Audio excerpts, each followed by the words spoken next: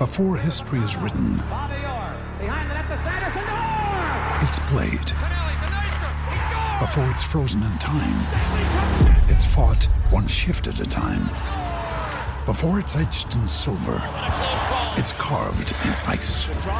What happens next will last forever. The Stanley Cup Final on ABC and ESPN Plus begins Saturday. All set for your flight? Yep, I've got everything I need. Eye mask, neck pillow, T-Mobile, headphones. Wait, T-Mobile? You bet. Free in-flight Wi-Fi. 15% off all Hilton brands. I never go anywhere without T-Mobile. Same goes from a water bottle, chewing gum, nail clippers, okay, passport. I'm gonna leave you to it. Find out how you can experience travel better at T-Mobile.com/travel. Qualifying plan required. Wi-Fi were available on select U.S. airlines. Deposit and Hilton Honors membership required for 15% discount. Terms and conditions apply. With threats to our nation waiting around every corner, adaptability is more important than ever. When conditions change without notice, quick strategic thinking is crucial. And with obstacles consistently impending, determination is essential in overcoming them. It's this willingness, decisiveness, and resilience that sets Marines apart. With our fighting spirit, we don't just fight battles, we win them. Marines are the constant our nation counts on to fight the unknown. And through adaptable problem solving, we do just that. Learn more at marines.com. Thanks for choosing this free Anfield Index podcast. If you'd prefer to listen to this or any of our other shows without adverts, then now's the time to check out Anfield Index Pro. With AI Pro, you can supercharge your entire listening experience. You'll not only get all of our podcasts without the ads, but you'll have them far faster with our Quick Publish feature available exclusively for subscribers. AI Pro also puts you in the heart of our sound studio, with an option to listen to many of our shows live and interact with the podcasters in real time as the shows are recording. Upgrading couldn't be easier. AI Pro is available on all popular podcast platforms, and we have our own apps for Apple and Android. Just head on over to AnfieldIndexPro.com and get started today. Hello and welcome to the Anfield Index podcast. Broadcasting to you from my field here in beautiful rural Ireland. I am Trev Downey and I am joined this week on episode 343 of the Anfield Index podcast by Lisa Marie Hanahan and Guy Drinkle. I should have probably said 343 just to tickle Carl Kopach's fancy, but seeing as he can't make it because he's off playing football like a lad half his age, I don't feel the need to do that. So I'm going to just say hello to my colleagues this evening by just inquiring how they are, and then we'll see if they've got anything to start the show with. But just quickly, Guy, we have 2 games to talk about and 2 games to look back on. So there's plenty of stuff for the football chat, but just so everyone can get reassured, when I come back to you in a minute, you do have a little piece of culture for them, don't you? All the culture. It's got all the culture. Book-related culture, film-related culture. Put your hands together. We're getting cultural. Oh, God, I love it. And Lisa Marie, I don't know if there's a specific thing that you'd like to open up with, but I am going to start with you. Say hello first. How are you doing, my friend? Hello, I'm doing fine, thank you. Second question, did I get the number of the show right? You did. You did. I thought I was going to have an opportunity to jump in there and provide it to you, but you came through, Trevor, and I am so proud. Wow. That is the most gloriously condescending moment I've ever been involved in. Thank you. I highly doubt that, but anyway. No, really, it's up there. So let me just begin the entire show by asking you, have you got anything specific you wanted to start off with? Any words of wisdom or any reference points you want to? I really don't. I have been on kind of back-to-back calls all morning here, so I've been a bit busy. But I do want to say that I am a little upset that neither you nor Guy noticed when we were on video there at the beginning that I cut 6 inches off my hair. No, I did notice, and then I thought, is it past remarkable to say that? I always get really anxious about stuff like that. So what I said, I had made this decision that I'll just say it to Lisa Marie afterwards. Oh, well, so okay. That's why. Well, yeah. all right. It's you, and of course now you look even younger, which is more annoying. I have to say.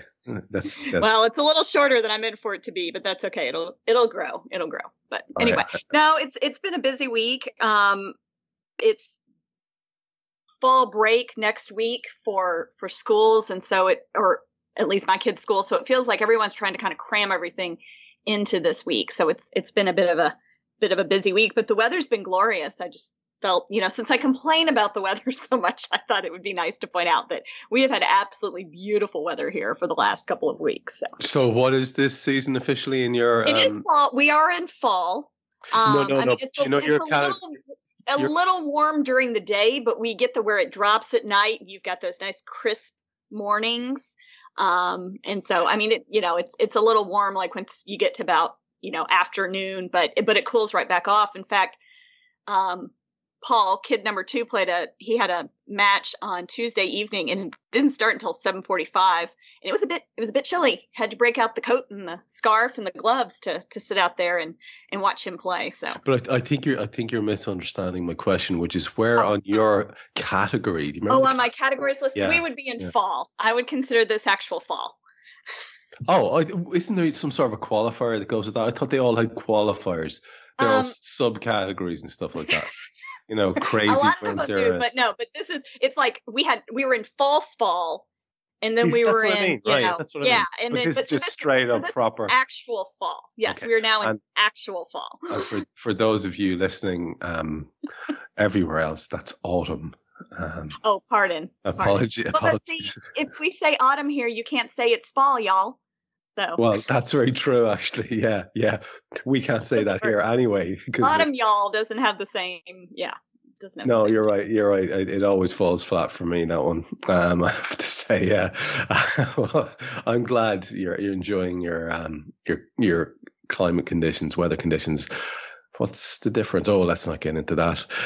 Let's move quickly away from that topic, that fractious topic, and go to young Drinkle, who is very busy this week because I've been listening to the shows in which he's been involved production-wise or other, and there's a lot of them. The usual for you, my friend. So I do appreciate you taking the time out on a Friday evening to do this with us. Doesn't get said enough, so fair play to you.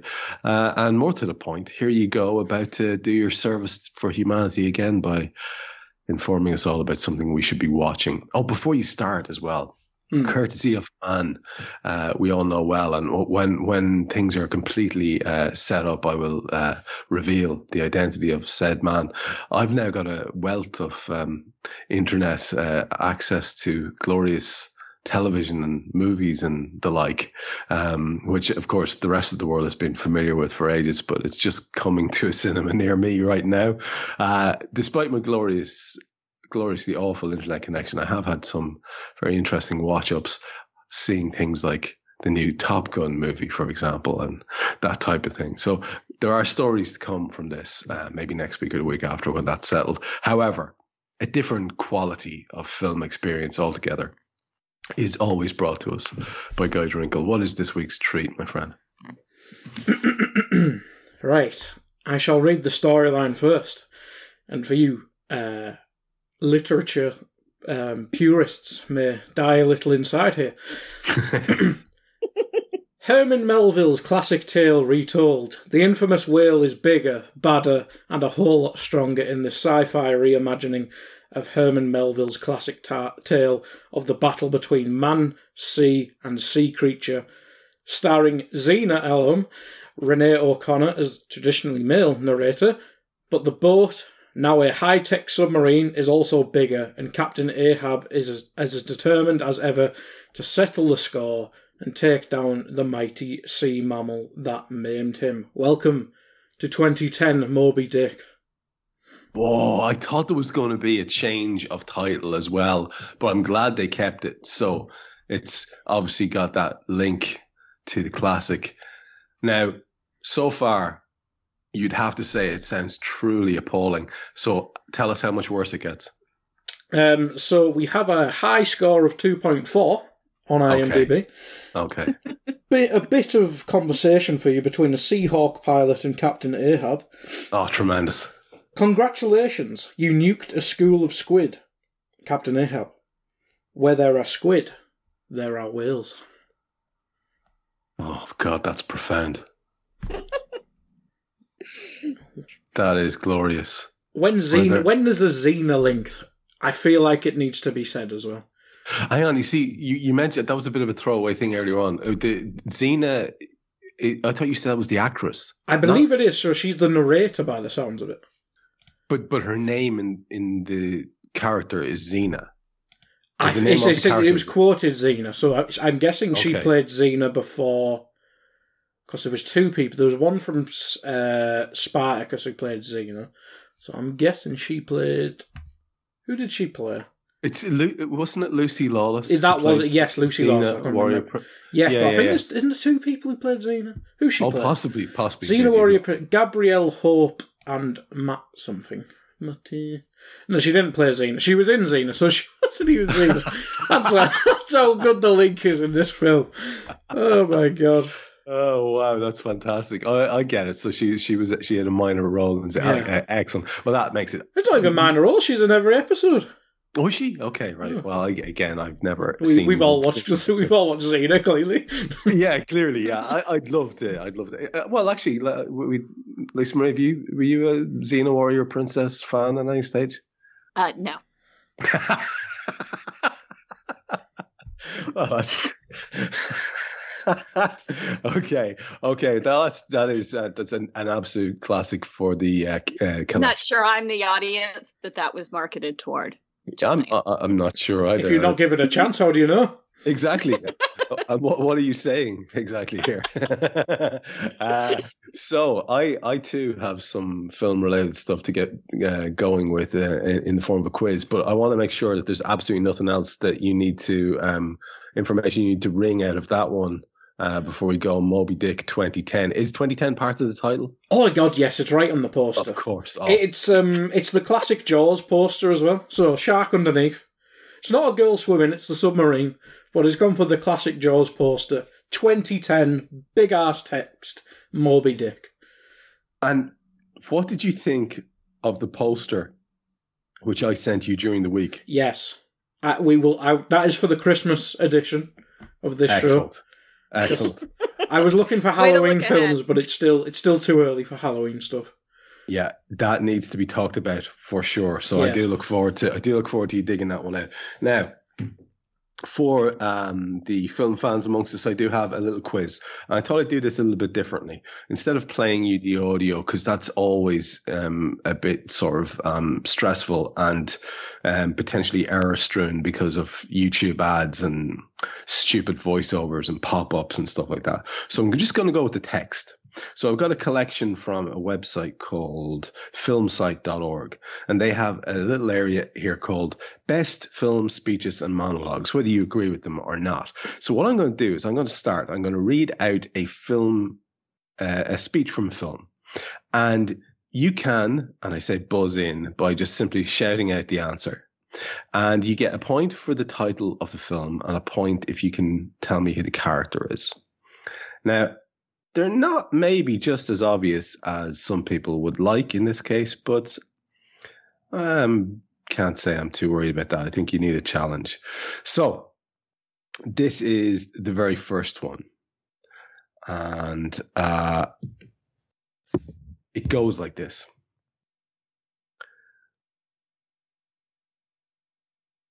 Councilman, I stand before you not only as your queen. I come to you as a mother. I come to you as a wife. I come to you as a Spartan woman. I come to you with great humility. I am not here to represent Leonidas, excuse me. His actions speak louder than my words ever could. I am here for all those voices which cannot be heard. Mothers, daughters, fathers, sons, 300 families that bleed for our rights and for the very principles this room was built upon. 300. Hmm? Yay! I wanted to hear the full quote, so I didn't buzz in. But I know that film. Don't you worry. Yeah, I kind of know that film as well. For an extra point, can you tell me the name of the character? Leonidas' wife. What's her name? Speaking there. I can't remember her name. I'll tell you what, I'll even give you a point for the actress. I was trying to think of the actress's name, and now I'm just thinking of Game of Thrones. What's her name? Yeah, she's in Judge Game of Dredd. Thrones. Yep. Oh, what's her bloody name? You can gazump the point here, by the way, so you know, Lisa Marie. Didn't know that. I can't. What's her bloody name? It's Queen Gorgo, played by Lena Headey. Lena Headey. It's Queen something. Yeah. Yes, very good. I would Very never good. have Well got done, you. Gorgo, but the lady was in there somewhere. Next speech. Are we ready? It goes like this. But on this most auspicious of nights, permit me then, in lieu of the more commonplace sobriquet, to suggest the character of this dramatis personae. Voila, in view of a humble vaudevillian veteran cast vicariously as both victim and villain by the vicissitudes of fate. This visage, no mere veneer of vanity, is a vestige of the voix populi, now vacant, vanished. However, this valorous visitation of a bygone vexation stands vivified and has vowed to vanquish these venal and virulent vermin, vanguarding vice and vouchsafing the violently vicious and voracious violation of volition. You gotta get this, folks. First of all, that is a lovely series of words that start with the letter V. Yes, that is the point. Now, what is the movie? Is it V for Vendetta? It is V for Vendetta. Oh God, that helped me so much. Well, all right, here we go. For the first of all, I haven't seen either of those films, so anyway. Oh.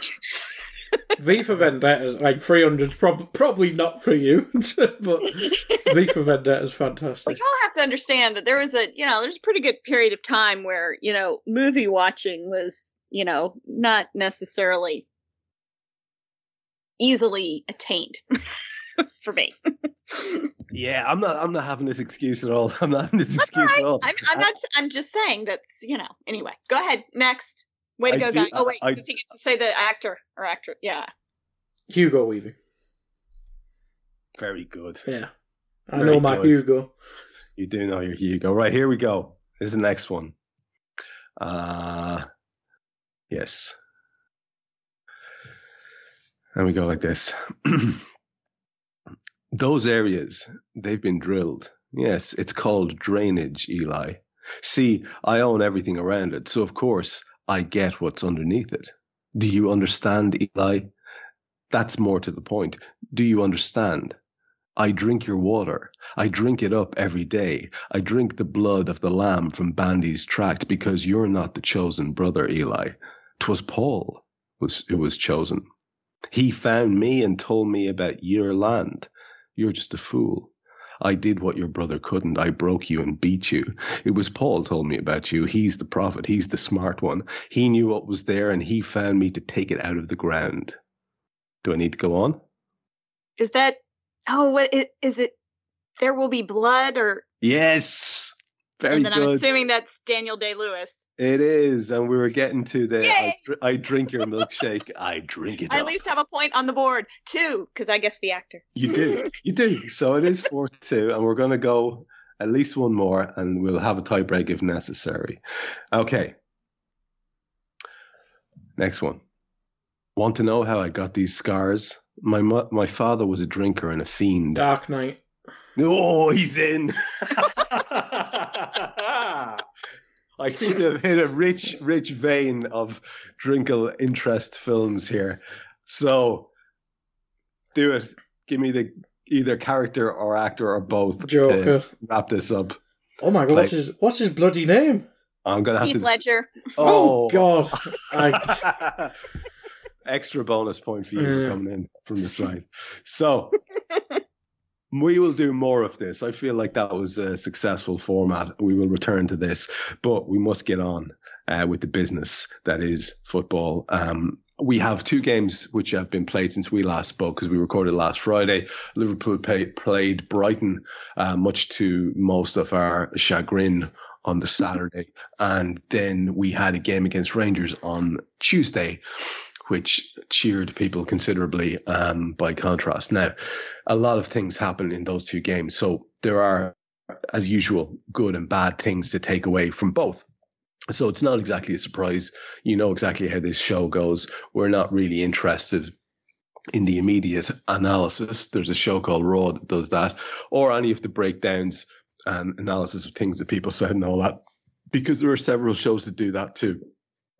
And of course, it's terrible of me to forget that Nina does exactly the same in terms of post-match as well, where Lisa Marie was front and center last time out. So would you please give me your takeaways from the week? One good, one bad.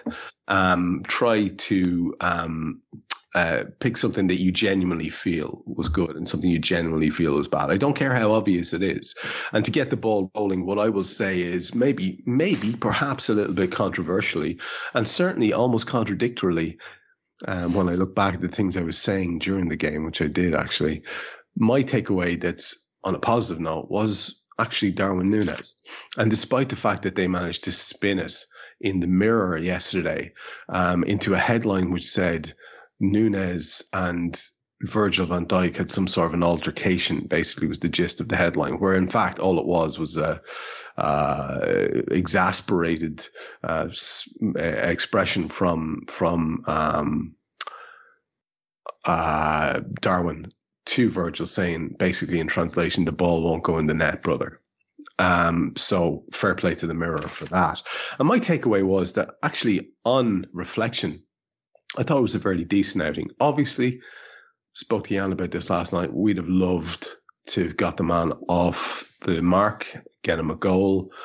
I do feel that that's an important thing, and I do feel that's a big miss. But I was also quite enthused by the fact that he kept getting into these positions where it was him versus a goalkeeper. And I think that's a very good sign. I think all but the most impatient will be cheered by that. I think they should be, at least. I mean, whatever age you are in terms of your involvement or interest in the game, that's a truism as long as I can recall, which is old strikers saying, well, at least he's getting in the positions. And that's a massive thing in and of itself. So I'm going to just choose to be heartened by that as we go forward into the next couple of games, and believe in the way that so many people urge us to do so blindly, that it will come right, because I think that is the most important sign. So that's my happy takeaway, which I don't think either of you would have had. So I think I'm safe enough on being on comparatively original ground. Guy, in terms of something really positive to take out of the last two games, where would you go? I was going to say the good and bad. The good was Rangers and the bad was just Brighton, because that game was horrid. Yeah. But in terms of specifics, the good, the relationship, the competence of Henderson and Trent in the Rangers game, whereas they weren't in our front four at the same time for some reason. When one of them is meant to be covering the right back space, but hey ho, why not have a crack up front?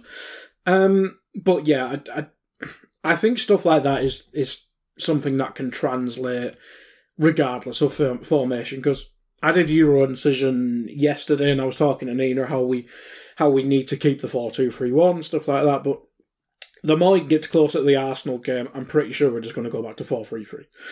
But what we can take out from that Rangers game is the lads on the right need to play on the right. Not left wing, not as a striker, as a right back and a right centre midfielder.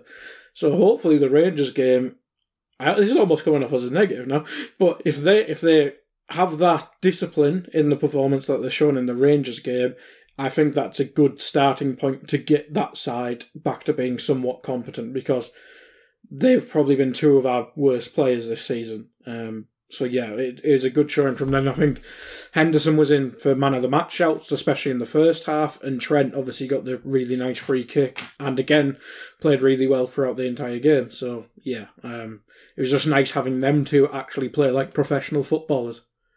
Can I slide into your DMs here with a question about something that you said, which is about how overall it's nice to see the change of shape was good and effective, but as we get closer to Sunday, you're thinking more and more that it's going to revert to 4-3-3, and that interests me because I heard exactly the same from young Malby yesterday evening, which I thought I was actually a bit surprised. I thought, in the limited amount of stuff, because normally I read a lot more and I see a lot more, but I've been very much off Twitter and obviously, as we know, missed the Brighton game where you had to stand in for me. Thanks again for that.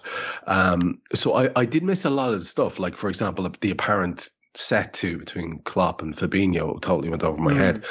But I did get the impression from the quotes that I saw, Guy, that this was a thing that he was now going to do. He was very definitive about this change in shape. He wasn't vague about it at all. And to me, that sounds as if it's a change in shape, not like an option. It wasn't being spoken about as an option. So I thought it was how we were going to go for a while now. Today's presser, he mentioned keeping the opposition guessing and okay, and the fans. Yes, pretty much, and being what's the word? Well, not stuck in one formation. Which, I mean, we played 4-2-3-1. Keep them guessing. We go back to 4-3-3. So versatile is the word I'm looking for. Versatile. Okay. Yeah. I just think if it was a regular team, not the top of the table team. And then we've got City next week. It wouldn't surprise me if he kept the 4-2-3-1. It's just that I think we'll revert to type against Arsenal and just hope we implement the changes of not having our whole right-hand side players centre forward. But it wouldn't surprise me either way, but I don't think the shape matters too much. I think it's more important, basically the instructions to the players. I think that's the most important thing, but... Yeah, but if we are playing 4-2-3-1, I mean, we'll obviously get onto the Arsenal game, but would Henderson start, or would he revert back to Fabinho? Then it changes the dynamic again, but I'm sure we'll get onto that. Well, exactly that, yeah. And that's... Let me take that and just go sideways to you on this, Lisa Marie, for a second, because again, I dropped this square in Jan's lap yesterday evening, and he was as clueless as me about it. But apparently it's been a thing. Now, I know you said you've been sort of very, very busy, so feel free to bat it straight back to Guy. You can clarify what this is or not. But what have you heard about this conflict between the manager and our central midfielder, Fabinho? I've seen a little bit about it. And I think it's just, and again, I haven't read all the stories or looked into it, but when I saw it, my sort of just reaction was, of course, Klopp is, he's a passionate man. And so he's going to, yell at the players in the game. We've seen him do that. And I think, it's not necessarily characteristic of Fabinho to turn around and yell back, but yeah, he was probably just frustrated. I mean, it's been mentioned by multiple people, all season that, yes, of course, he's not been in good form. But part of the reason I think he's not been in good form is, he's been having to play the role of, 2, if not 3 people across that midfield. And, he can only be one place at a time. So it was probably just his frustration that had him, responding back, if you will, that has, started this dialogue of, there being a set to between the two of them. So I don't put a whole lot of stock in that. I would like to think that the reason Hendo started was just a matter of the fact that we have so many games going on, the month of October, that it made more sense for Hendo to start against Rangers. Therefore, Fabinho could start against Arsenal, and even Hendo can start against Rangers again, and and Fabinho can start against Man City. I saw it more of a rotation thing. But okay, I actually like that, and I hope that that's the case. I brought it up for a couple of reasons. One, you've just put your finger on. I'll come back to that in a second. The other was that, again, when I spoke to Jan about it, he did refer back to the fact that Fabinho had been, to all intents and purposes, dropped for the Manchester United game as well, which, when you do the really well, yeah, it went really well, right? Well done. So that seems, it was an interesting. I thought it was an interesting point, and might be getting to something that a lot of people have been hinting at. Because if we're being honest, if the Rangers result hadn't gone well, there would be all sorts of tinfoil hats being pulled on left, right, and centre, and theories floating around of all sorts of conspiracy nature. And you just put your finger on something there, Lisa Marie, that I'm going to throw back in Guy's direction, because maybe this is just me. It could be a generational thing. It could be what I do for a living, but I'm of that generation, and certainly of that profession, where if I am feeling that it's important to dole out a bollocking to somebody who is nominally sort of under my tutelage, which is, say, in my own personal situation as a teacher or as a coach in a football field or something like that. That's also essentially, I know it's slightly different and more nuanced than all the rest of it, but there's a huge aspect of Klopp that is that old-fashioned, yeah, he's everybody's mate, but you won't fucking mess with him kind of thing. And I think that's absolutely the dynamic that is essential. You have to have that distance and respect, and that slight foreboding thing, Guy. And I don't like, and people always say, oh, it's fine. Like, I mean, it's just a bit of heat of the moment stuff. But I honestly don't like seeing that. And especially when Lisa Marie says, and she's right, it's not really in character for that guy. So that's what had me a little bit worried. And I'm just wondering if you can clarify any more. Did you actually see the altercation involved? Is it just some sort of a little heat of the moment spat that needs to be put to one side and forgotten, the same as a player perhaps batting away a manager's hand if he's pissed off at being taken off? Was it something of that nature? Or would you have a little worry that there might be something deep in, I even heard Dave Hendrick, who's not given to conspiracy theories, wondering, is there something essentially wrong with the squad in terms of the dynamic and the mood and atmosphere? What's your take on it? I wouldn't be pissing off the Brazilian lads about we'd be fucked. But I didn't see it at the time. It must have been when one of my millions of streams were dying, which was a grace at that point.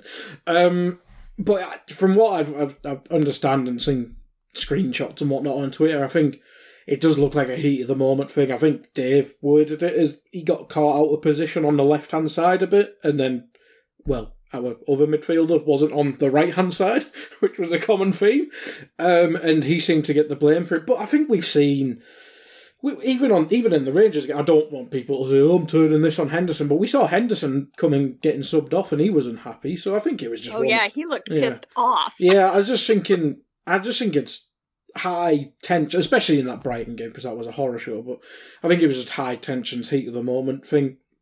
But people are always angry in our squad. I mean, Mane used to have the biggest resting bitch face whenever he got subbed off. Henderson's an angry Mackham, so he always comes off angry.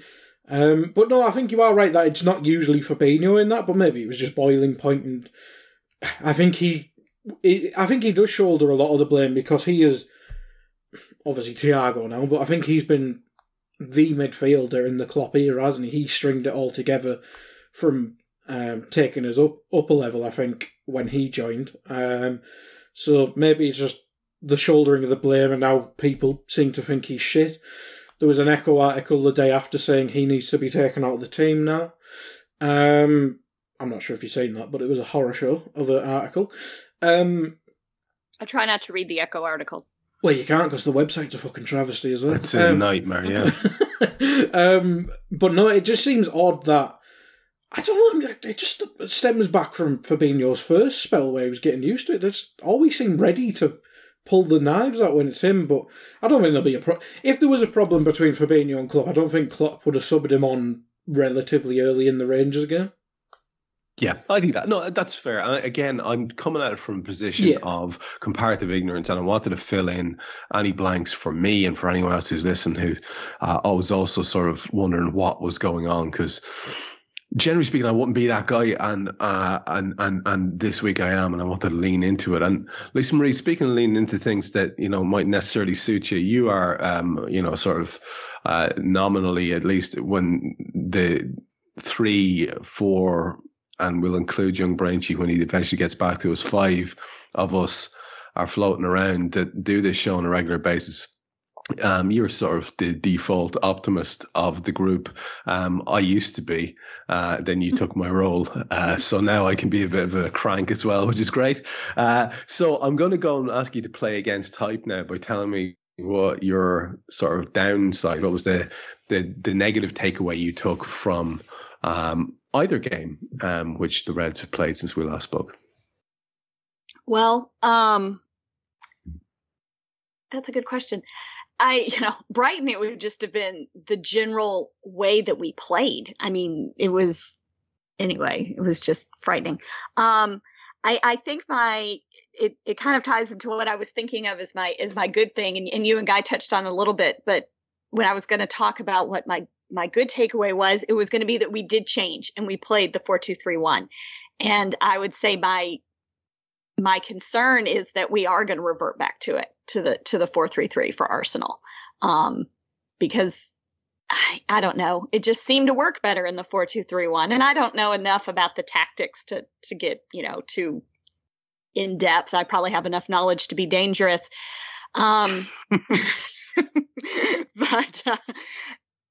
yeah, I think my takeaway is, we played better on Tuesday night. But that's relative because almost anything would be better than the way we had been playing. So I'm afraid that it's not going to be enough to get us over these next two league games because they're going to be difficult, and I'm not looking forward to either one of them. And for me, they both fall on a Sunday morning. So I will be in church praying while we are playing both Arsenal and Man City. That is so good to know. It really, really is. Because every little bit of I I oftentimes will rearrange and maybe go to a different mass or whatever. If it's a Sunday, to be home. But I think the best thing I can do for the team this Sunday and next is to be there and just saying an extra little prayer. It really does. And, this is really interesting that you've gone here because I was actually going to use as my opening thing today, not the film quiz, but rather a sequence of Father Ted clips that I've been watching during the week, entertaining myself. And one of the best is this episode where Dougal's having a little walk with this bishop or cardinal. I think he's a bishop. And the bishop's asking him about, his faith and how's he finding it? Does he have any questions? By the end of the conversation, Douglas convinced the bishop to give up the faith entirely and being referred to as a man of great wisdom by this poor bastard who's had his head turned by Dougal's absolute inanity. So that's an interesting one that would have contrasted very strongly what you're just saying. I do appreciate that it was always going to be a tricky one to get you to lean into something negative. I don't, however, have that fear with you, young Drinkle, that I'm thinking there's going to be at least one thing that you can pick out that's specific, as opposed to, and I totally get where Lisa Marie's going from, the entirety of Brighton, as you said yourself, was a nightmare. And this comes from a guy who was mostly listening to it and mostly following it on Twitter and then seeing the bits afterwards. But it does seem to me, from insights I was getting from you live at the time, and then afterwards, listening to you guys on Raw, that, that game could have gone a lot worse. It could have been far more horrific. Absolutely. If it hadn't been for a certain Brazilian lad who is worth his weight in gold between our posts. So, with that in mind, and just like he's a man known to put in a good prayer too. I was going to say the Holy Goalie, yeah. So with that in mind, and just to avoid this kind of repeating ourselves there about the entirety of being awful, is there something specific you want to pick out from the Brighton game, or indeed from the Rangers game, that is sort of giving you the hump at the moment as you look back on it? I'll pick one from each game. The fact that we took the lead against Brighton after being an absolute fucking disgrace in that game. God, the fact we took the lead, then bottled it again, just to give you a bit of hope, then stab you in the head. And we only took the lead because of their error. Yes, because their keeper fancied being a Doyle, and just amazing stuff from him. But it's like, they just give us a bit of hope, then just uppercutted us into Rose Ed. It was like, great, cheers, lads. But that's what we, like, maybe not 2-0 down to Brighton bad, and the way we performed bad, but that's what we've been built on. mentality monsters, all that jazz, all that fucking slogan bullshit. But it was like, well, we've done it again. It's next levels, it's new levels of terrible, but we came back and did it, and then they just scored like 2 minutes later, and we looked dreadful. And it was like, well, mentality monsters has gone again. But that was probably the worst thing, because it's like the first half. You were texting me, can we do Raw? And I was like, I don't want to. Man, I'm so sorry. I'm so sorry. And then you asked how it's going. I told Mina, on her show that, if I hadn't been slated to be on her show, I don't know that I wouldn't have turned it off after the second Brighton goal. I mean, I honestly don't. That's why I kept watching it, because I kind of had to. So yeah.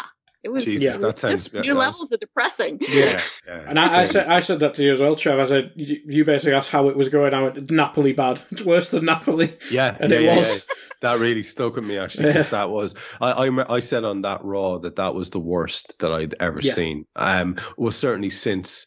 the Rodgers era game against Real Madrid, which was a total capitulation. Barini ran around. Great. Yeah, just an embarrassment of the situation. So absolutely right. So that's good. That's a good specific one. Now, you also said there was something about the Rangers game that was annoying you a little bit.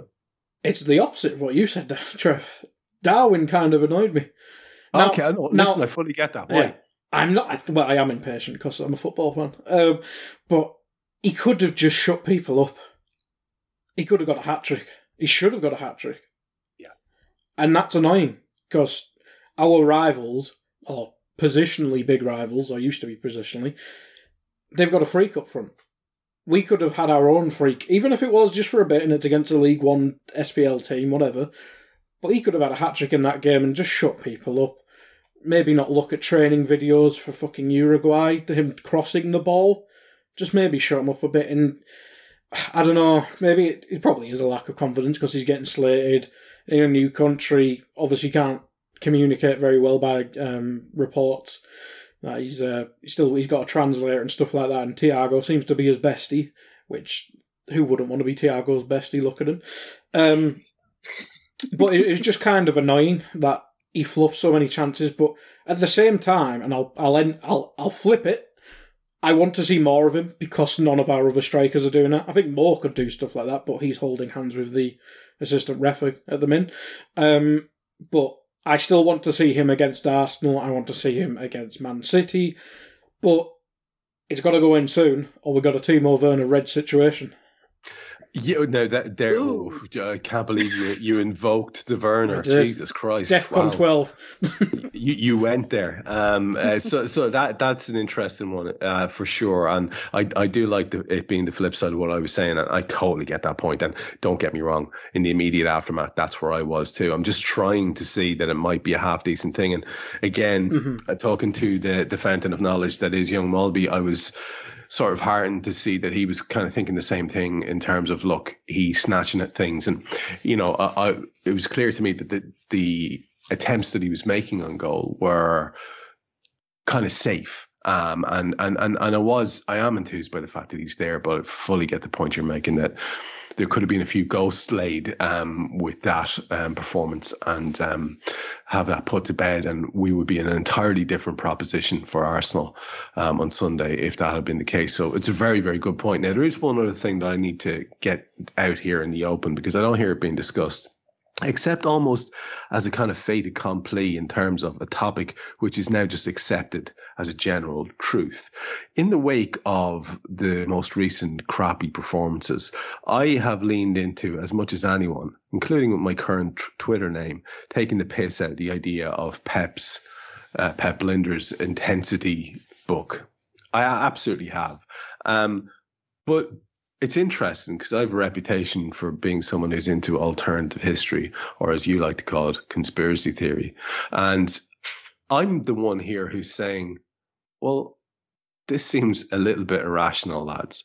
And to me, this turning on Linders has a bang of the abuse that John Achterberg used to get as goalkeeping coach when we had shit goalkeepers. I don't 100% get it. We either think that Klopp is the great one, or are we suggesting that Pep Linders is the Jurgen whisperer and he's just like some sort of fucking Lady Macbeth figure, you know, telling them what to do and bringing us down as a result with his bullshit tactics? And I don't want to take the piss out of anyone who's made observations between how we are currently playing and how was it NEC played under Linders, because that's obviously comparatively impossible to argue with. But I get very hard to believe that there's that much influence being exerted over Jurgen Klopp's way of thinking, especially when it hasn't been going well, and knowing the kind of guy that Jurgen is. So maybe he's all in. So I did want to throw that one out there for both of you. And hopefully you kind of get where I'm going with this. I mean, it just seems a little bit over-egged for me. And like I say, I'm all for a good conspiracy theory if there's one to be had. But to me, it just seems a little bit over-egged. And I'll just stay with you guys to get your quick take on it before asking Lisa Marie what she reckons. You've heard it, obviously, because you're even more plugged into all this on a daily basis than I am. I know Dave's spoken about it on his show. I mean, what's your take on this? I would like to thank Pep and Linders for me having the best display picture on Twitter. If you've not seen it, go check it out. It's an edited version of his book. I can't say that word on a podcast, but it has a C word on it. But yes, it wouldn't. It's football fans. We need someone to blame when it's going badly. I still believe the John Achterberg thing. I will die on that hill. No, it's just. I think the difference between the Achterberg thing is because we have no idea. How the hell do you judge a goalkeeper coach? Whereas I think you meant the NEC thing, you mentioned it. Nobody other than Sam Maguire has watched NEC games from a few years ago.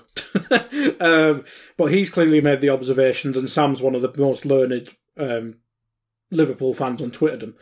So I think that's where it stems from. I'm not saying Sam's caused this shit, but... but his observations obviously spiral. They go through the Twitter, but the similarities are there. The reckless abandon on the right hand side is there, which seemingly was a part of his team. But this is what great long term managers do, and obviously the Premier League example's Fergie. He had 200 assistant managers. I'm sure they all had different influences. Like when Ronaldo became a thing, maybe that assistant manager was wanting to play when they transitioned to a 4-3-3. I don't think, obviously, I was like 10 at the time, but 13 at the time when Ronaldo was probably in his peak. They make you feel old. Thanks, guys. You're welcome. He's still going, and I'm 55 now. But I know you mentioned quick word here, but I think the influence is clearly there because, well, there's a reason he's highly thought of as a coach, and there's a reason he's at the club. He has to have some influence, but maybe you need the genius of Klopp to just tone him down a bit. A very, very interesting take. I am glad I asked, and I'm definitely going to ask you as well, Lisa Marie, because there's just a further wrinkle in it that I want to just sort of iron out in terms of our discussion here. Because one of the things I think that has been unfortunate, and Guy's right, by the way, if you haven't seen, just go to @GuyDrinkle for the love of God and look at his his profile picture. It's tremendous. But one of the things that has happened here is that there's a very unfortunate coincidence of our assistant coach leaning into a whole notion about identity and intensity and all of those things coming together, and us, for some reason, for the first time in the club's history under Jurgen Klopp's tenure, losing both those things, our notion of who the hell we are and the intensity with which we play. It's amazing to see and to hear people who I work with and you work with on this channel saying things like lack of effort. That's bananas to me. Bananas. Not because it's not true, because it is true. And so I do think that there's a sort of a perfect storm here. It's probably, and again, to quote the Danish lad wasn't the best idea to be coming out with a book at this stage. But apart from maybe questionable cockatooing, or what's the word when you're sort of parading yourself around a little bit, peacocking by Pep Linders. I mean, it's probably not the greatest sin in the world, and it seems to be one of those things that people have leaned into to batter us with a stick. What's your take on the notion of Linders and his emerging influence, and the whole idea of us losing intensity just as we're famously touting it? Well, it's kind of become the definition of irony. Yeah, I mean, I've not leaned too much into that, but it is it's extremely ironic that it's kind of fallen this way. But I mean, I can't think that all of a sudden Jurgen has decided, hey, you know what? We're just going to let Pep come up with everything this season, and I'm just going to sit back. I mean, he can't solely be responsible for Pep Linders, that is, in us falling off a cliff as far as everything has been concerned. It's just, but you're right. It's just an extremely unfortunate coincidence that this book came out, and everything that we were, the team was always kind of known for as far as mentality and intensity and effort and all of those things have just disappeared in a lot of ways. I shouldn't say disappeared, but have fallen a lot, level wise to what they previously were. Because you're right. If nothing else, we could always depend on, this team. They didn't give up, they were kind of that definition of they left it all out on the field, so to speak. And that's just not what we have seen in a number of matches thus far this season. So I don't know. To me, it feels like Linders and his book are kind of a scapegoat, just because people are looking for what's different. Why has this happened so suddenly and so, all of a sudden, and it's kind of an unfortunate coincidence. But I think you're right. I don't understand why he wrote the book and published it at this time. It seems the timing seems a little bit weird for when it was released and everything. But, again, it could just be an unfortunate coincidence. Yeah, I was going to say it's weird for sure. And it's absolutely unfortunate. But it's not like he went off and did it, on a whim. And I mean, obviously something like that is approved by, the powers that be at the club. So, it wasn't like he went rogue and decided to write a book and publish it. I mean, nothing like that would have been done without the proper permissions and support and whatever. So yeah. So I think it is. It's just, it's all just a little bit weird, for not a very original term, but it is. It's just strange. If you were to do something like that, the equivalent of it, where I'm from, people would whisper as you left the shop that you were getting notions about yourself. And that's very much what it feels like here with Pep's book and the whole situation. I think that's why it's so open to justifiable slagging at the moment, and should rightly be, because you do have to think about timing and these type of things. I did feel a bit weird at the time, to use your word. I think it's an appropriate one. Before we get away from this topic and your Twitter profile picture, Guy, I can't help but notice that in the background, your banner picture there is Mass Effect, and I just bought that game for Legendary Edition PlayStation. Yes. And I've been told again and again how wonderful it is, and I think I might start playing it this evening. I can only assume that is a good thing. Are you recommending this, or are you taking the piss like you are with Pep Linders' book? Mass Effect 2 is my favourite game ever. Enjoy. Excellent. That's good to know. Now, we have a couple of minutes left to finish up, and we could look ahead to games to come and all that kind of thing. But by the time we publish this, I presume we'll stagger it, probably be out on the Saturday, have a little bit of time to live. Maybe people might get into their ears before the Arsenal match on Sunday. So I do want to kind of focus on that one a little bit. We don't normally do that, but I do want to just have a little bit of a focus on it. I don't think there's anything really to be said about Rangers, except if we don't win that game, everything starts to look shit in the Champions League. If we do win it, everything looks quite rosy, assuming that we have begun to reconnect with some form, because I think it means that we need one further positive result to qualify the way things currently stand. I think that's how the sums work. We play Napoli last as well, where they will be 200 points clear of the rest of the group. Correct.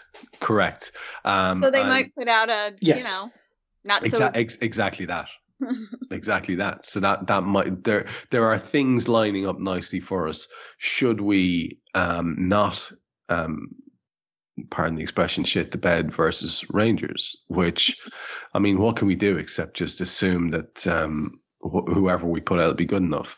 I have the fear that he's going to put out quite a weakened team or not, absolutely not a full strength team, and that we will have drama in our lives in the Champions League, which I could do without. I'll be honest with you, lads, I've just had enough drama in general in my life without my football team being such a gang of drama merchants every freaking week. I'm so sick of it. I just want a nice, boring win. That's all I'm asking for. I just want a nice, boring life. I'm lurching around from one freaking thing to the next.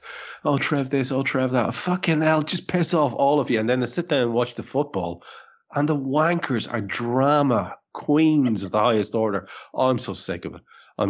Just be calm. Like you said, at least, just a nice, boring set of 4 or 5 wins in a row. That would be just gorgeous. Two. I'd take 2. I'd take 2 as well, if we're all being quite honest. 1 in a row. 2 more. Take 2 more. That's it. No, Rangers. 3 more. Arsenal, Rangers, City. That'll do. Oh yeah, there you go. You're not asking for a lot. It's enough to feast on for a fucking year. Well, actually, Arsenal, Rangers, City, and then the final result we need in the Champions League, I would probably take that before the World Cup, because I think, I'll be straight up with you here now, that the league is bollocks anyway. Oh, and I think that the Champions League is our only hope for redemption. So if we were to get those, then not only have we a bit of bragging rights over City, not only have we sort of reasserted ourselves in the Premier League, but we will also then have ourselves in a situation where we're in the next level of the Champions League. And I would take that. And that sounds a little bit under ambitious, but I think it's realistic. And I think it's also, not realistic. There's nothing realistic about us getting all those results, but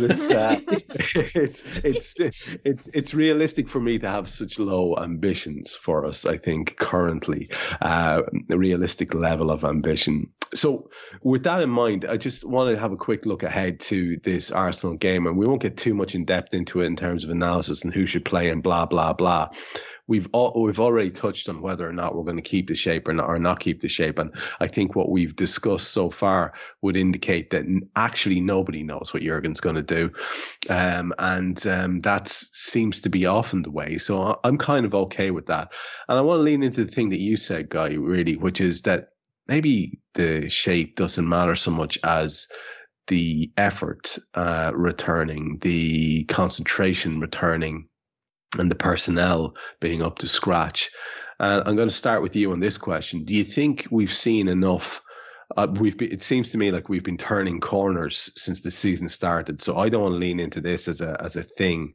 But do you think we've seen enough that we could at least be hopeful? I mean, are you actually very nervous about this Arsenal game? Well, if you turn enough corners, Trev, you're in a fucking circle. I think that's the issue there. Geometry, my guy Trickle. them circles with a corner. Yeah, God, it scares me. I'm scared of Granit Xhaka, Trev. That's what's happened in well, you know that things have gone badly. Yeah, in life in general when you're scared of Granit Xhaka, man. Not Bukayo Saka. Not Gabby Jesus, not Martinelli, Granit Xhaka. Granit fucking Xhaka. I'm terrified of Granit Xhaka running off the back of our false right back and right centre mid. Oh, God, what has happened to Liverpool in 2 months? No, 2 and a bit months now. Good Lord. No, they're a good team. I think they're better than anyone thought. I think the only question now is if they can keep it going, really, because they have had an easy-ish start to the season, but so has Liverpool, and we fucked ours up. So you got to beat what's in front of you. Yeah, you got to beat what's in front of you. They've passed. Well, United was a bit of an aberration, but they passed the North London derby test, which Arteta against Conte. Arteta got the best of him. They're just a fun team. I think people have made the comparisons with us in the early Klopp days. I think one of the UP lads said they may be ready to become us at our peak, and I'm not sure that level. I don't think they have the level of players in the squad. Maybe eventually I think Saka could become world-class, Martinelli, etc. But I don't think there's anyone Van Dijk-ish, maybe Saliba in a few years or whatever, but not that. I think maybe like 16, 17 us. But yeah, they're quite fun to watch. And they've got really good young core, which will probably get picked apart by most likely Man City in the coming years, because that's what Man City do. And this league is becoming the Bundesliga, so why not copy Bayern and take people's players? I've gone off track as usual, but but no, it is a worry. Like, I've not been worried about an Arsenal game since Rafa was here, when they battered us like 4 times in a week. Since I'm not sure if anyone else, Julio Baptiste is in my nightmares because he battered us about 3 times in a week. Oh God, that was horrible. Do you remember that week? It was horrible. Yeah. Yeah. So I've not really been worried about an Arsenal game since then. So yeah, it's a new feeling, and I don't like it. Yeah, I also fear change, and I fear my own emotions, and they are making me nervous. I have to say. I was trying to lean in to the idea that they're perhaps a little bit overrated because the opposition level that they faced hasn't been as high, and I did get some joy out of the fact that Manchester United managed to beat them, but then they did actually play Spurs, who are supposed to be a reasonably good team, and ran out convincing winners in the end. So yeah, it is going to be an interesting one, and I think I'd like to say, Lisa Marie, that will be a real test of their mettle as potential league leaders and top 4 candidates. We won't call them title challengers just yet. That would be premature. But I'm not sure if we're going to be a great test of them as title challengers, because I don't know what's going to turn up. And this, for me, has been, I would imagine for you, in a very pointed way, I have sadly muscle memory of this, but in recent years this has been the first time in at least 5 years where I feel like I don't know what I'm going to get from my team, because I always knew that I would have people running around until they died, until the final whistle. It was one of the joys of the early days of Raw for me, was talking about, look how we play until the final whistle. Like, I mean, we could be 5-0 up. It doesn't matter. We're going and we're going and we're going. And that's just in a really, really, really significant way disappeared. And I don't know what we are. And I'm going to have to see a lot of consecutive performances before I have faith again in this side. That's how badly they've damaged my perception of them and what we are as a team. So as a result, I am kind of very wary of this. What do you make of that? I mean, like I say, it must be quite pointed for you, because I'd say in nearly all the time you've been watching, there's been that consistency in terms of the absolute, almost maniacal effort. And when it's not there, we just look, like you said earlier on, is the right word. It's depressing, isn't it? Absolutely.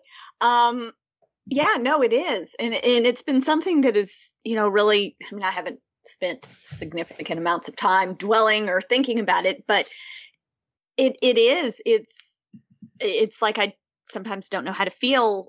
And I think it was probably especially before the Brighton game last week, where, generally after a long break like that, I'm just ready to, to see Liverpool play again. And last week I was just kind of like, oh yeah, all right, we're back. And that's very uncharacteristic to the way I've been the last couple of years. And I think it is because this is a whole new experience for me personally, because you're right. Even if we weren't getting the results in previous years, since I really started following the team, then at least the effort, we couldn't say that it wasn't for lack of trying, which I know is cliche and all of the other, but it's true. It was, they gave it their all, and that, and I mean, the first couple games this season when it was like that, it was just like, okay, they just haven't found their rhythm yet, but as the next game would go on and the next game would go on where, it was just crap. I'm having a little bit of a difficult time adjusting, and it is very unsettling to look forward to Arsenal and be like, oh, are we going to be able to have enough to get past this team? And then Man City has always been a game, that I've been a little bit nervous about, but this go round, I don't even want to do it, because I don't want that, mutant that they've got as a striker now to, and I'm sure we'll get into that more next week. But yeah, I just don't even want to see it. So, it's very unsettling, I think is the best word I can describe it at this point in time. I think that works. And, it's tempered with a kind of weird new excitement as well. Spoken about this in a couple of shows as well, that because you don't know what to expect, there is a sort of a randomness to it. Because we don't know lineup, there is a certain sort of excitement to it, because we have new players to blood in, specifically one that we want to see as much of as possible. As Guy mentioned earlier on, there is a sort of excitement level. It's not the excitement we want. It's not the excitement that's based around confident anticipation. It's an excitement based around, holy shit, everything could go wrong here. But maybe we need to embrace that every so often as well. It'll make us better people. Maybe we'll just be better people as a result of this. That's what I'm going to lean into. So we should wrap it up this week. I have nothing specifically that I want to mention, because we will be doing shows thick and fast over the next while. So we'll get plenty of chances to mention things that are coming up. I would just say, if it's in your wheelhouse at all and you've enjoyed this show, maybe do have a look around and see what other shows are available from AI and from AI Pro, because there are a lot of people doing a lot of good stuff there, who are worth listening to and are now part of my virtually daily routine. I had stopped listening to football podcasts of any sort when this got really hectic for us. And then I listen only to the stuff from our channel, and there's such a variety of voices that I do think it's worth your while having a bit of an experiment, if you like what we do here. And if you do, can you please tell somebody else about it? Because it's come to my attention that, barring, I don't know, someone of, the audience level of Joe Rogan or someone saying that you should really listen to Trev and the lads, there's no great advertising to be done. There's no great plugging to be done on things like Twitter. Telling people is what it's all about. So do let someone know who's a Red or who you think might enjoy our ramblings, and I would appreciate that very much. Lisa Marie, before we go, anything you want to finish with or anything you want to mention? I just want to say 116 days. And that's all I'm going to say. It's a teaser. Oh. So should we just mull this over? More to be revealed, yes. Okay. 116 days. 116, it's a teaser. Oh, okay. I'm excited now to work out what this is. And Guy, for yourself, anything you want to wrap the show up with or mention before we go? Naby Keita was in Anfield, so hell has frozen over. Jesus. Yeah. He was in the background in the Rangers game. We seen him. So yeah, maybe he was actually injured, but I still don't believe it. I know you don't believe that. I don't believe that bullshit. So that's the one thing that's emerged from this show that's more positive than anything else for me, is that you are now the resident conspiracy theorist of Anfield Index, and I pass my tinfoil hat crown to you with John great... Afterbird stabbed Naby in the show. I know he did, yeah. on his way to the moon where Stanley Kubrick was up there. Fantastic. Okay, I've enjoyed that chat immensely. Thanks to Lisa Marie Hanna and thanks to Guy Drinkle. I've been Trev Downey. We're back with you on the Anfield Index podcast next week. We hope you enjoyed listening to this Anfield Index show. Please be sure to subscribe to our channel so future podcasts find their way to your device automatically. There's nothing quite like fan engagement, and we'd love to know what you think of anything discussed on this show. The best way to get in touch is over on our free Discord community, where both podcasters and listeners debate the hottest LFC topics 24/7. Sign up free now at AnfieldIndex.com/Discord. You won't regret it. You can also follow us on Twitter at Anfield Index and find us on Facebook by searching for Anfield Index. Oh, and before you go, we'd love it if you could leave us a 5-star review on your favourite podcast app. It only takes a couple of seconds, and it means the world to the people who create these free shows. Sports Social Podcast Network.